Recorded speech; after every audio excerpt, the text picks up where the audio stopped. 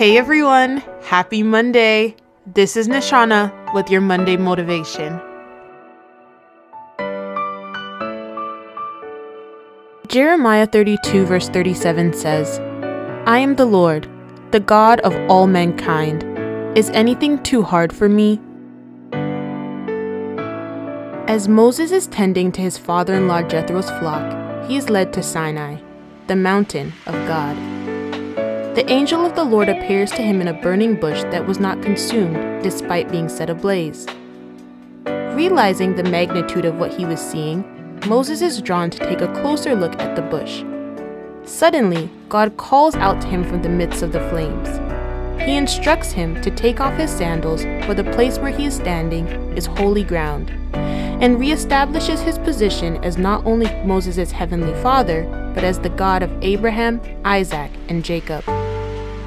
God goes on to acknowledge that he has seen the oppression of his people in Egypt and is giving Moses the task of speaking to the Pharaoh to let the children of Israel go. Naturally, Moses had some questions. Who should he say is sending him? What makes him qualified to speak to Pharaoh? Who will calm his speech impediment and make his words clear? What will he say? God answers, I am that I am is sending you, the God of your forefathers, and I will not leave you. The elders will accept your message because they know who I am. Moses is further instructed on how to perform signs for the king to show that his message was not ordinary, but from the divine. You say you're not good with words, God says. But who makes a person's mouth? Who decides whether people speak, hear, or see? Is it not me?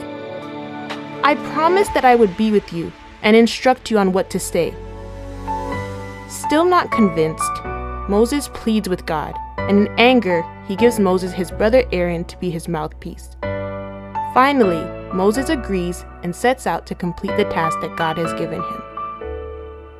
Just as God heard the prayers and cries of the children of Israel, he sees and hears you and will do wonders in your life. God has called you by name and is simply waiting to perform miracles in the midst of the mundane.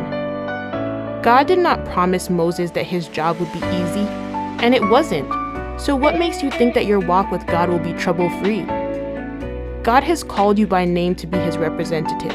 So when you feel inadequate or unqualified, call on him by his name. Just as he was I am to Moses and the children of Israel, he will be whatever you need him to be in your life. Forget about what you don't bring to the table and focus on the fact that being a child of God makes you qualified to do anything. Get up, harness God's unlimited power, and go forth to do what God has called you to do. God, you are the Father of all mankind, and nothing is too hard for you. Thank you for making us qualified to accomplish anything. Amen. This was Nishana with your Monday motivation. See you next week. Bye.